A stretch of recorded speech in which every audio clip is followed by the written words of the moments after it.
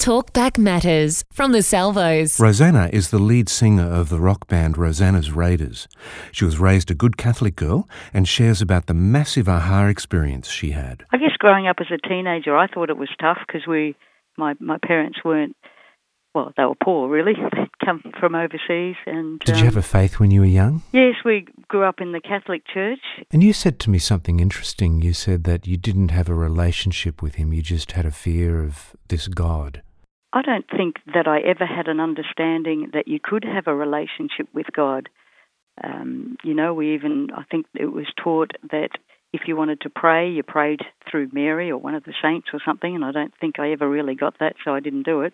But there was just a fear of God. There was, you knew God existed, and you knew He was there, and He was just looking down, ready for you to do something wrong so that He could, that He was angry at you or something. Really? But there was never the thought that you could have a relationship with God. I think that I had the personality that I wanted to do the right thing. I wanted to be good. So I guess it helped me in a lot of ways to avoid a lot of the pitfalls when going through the whole rock scene, because I basically wanted to please God.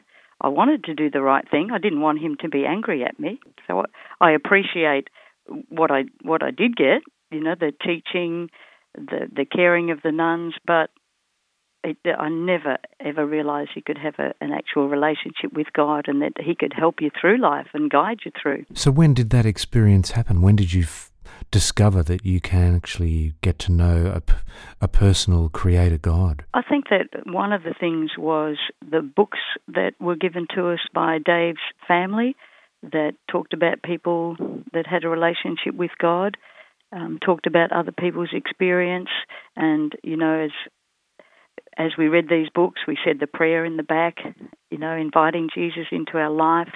I don't think we really knew still what to do with that, but it must have helped in some way. I think it was a very gradual step towards having that relationship. But the night that the rest of the band gave their life to Jesus and we saw that real life change experience, that's when our life changed. Why did they do that? What sort of lifestyles were they living? Oh, yeah, there was a lot of drug addiction, dependence on alcohol, just living for themselves. Oh, well, so was I. It was just a selfish sort of, hey, we want to make it big. We just want to do our music.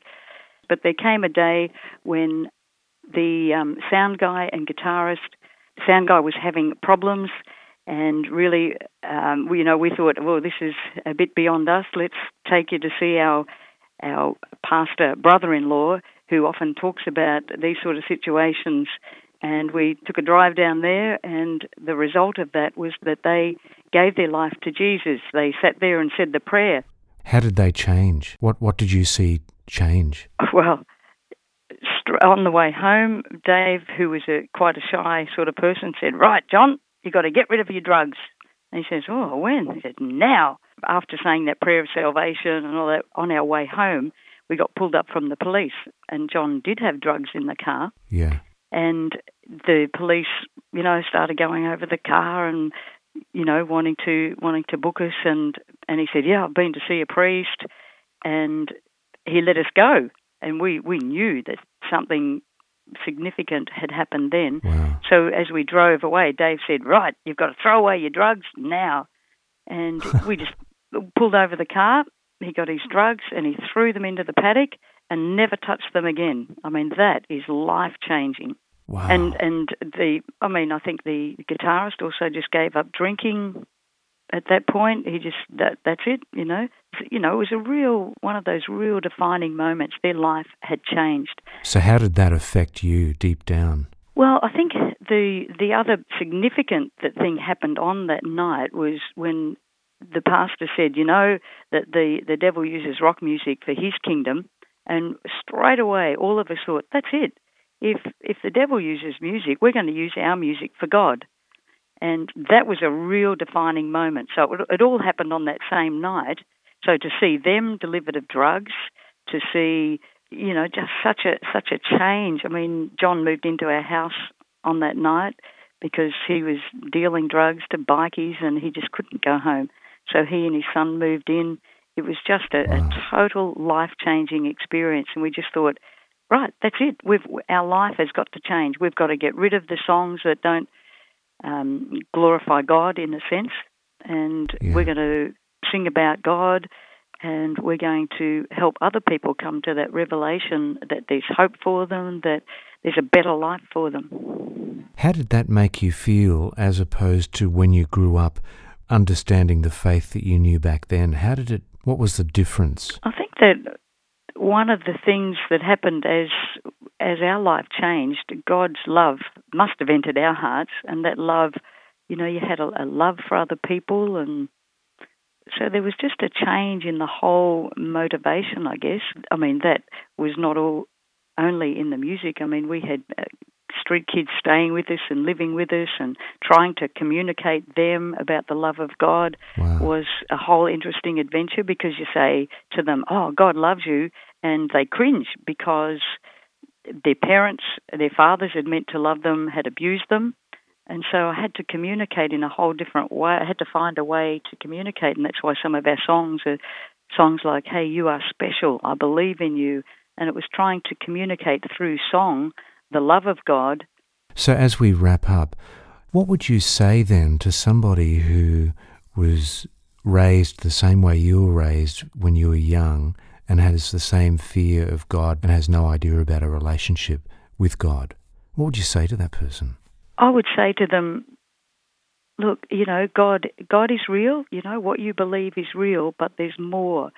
And the only way to really experience God is to really open your life and to invite Him into your life and allow Him to change you on the inside and begin to get to know Him and have a relationship with Him, because He's got so much more for you. God has a plan for your life, and He wants to guide you and by His love show you the wonderful things that He has for you and what He created you to be and to do on this earth.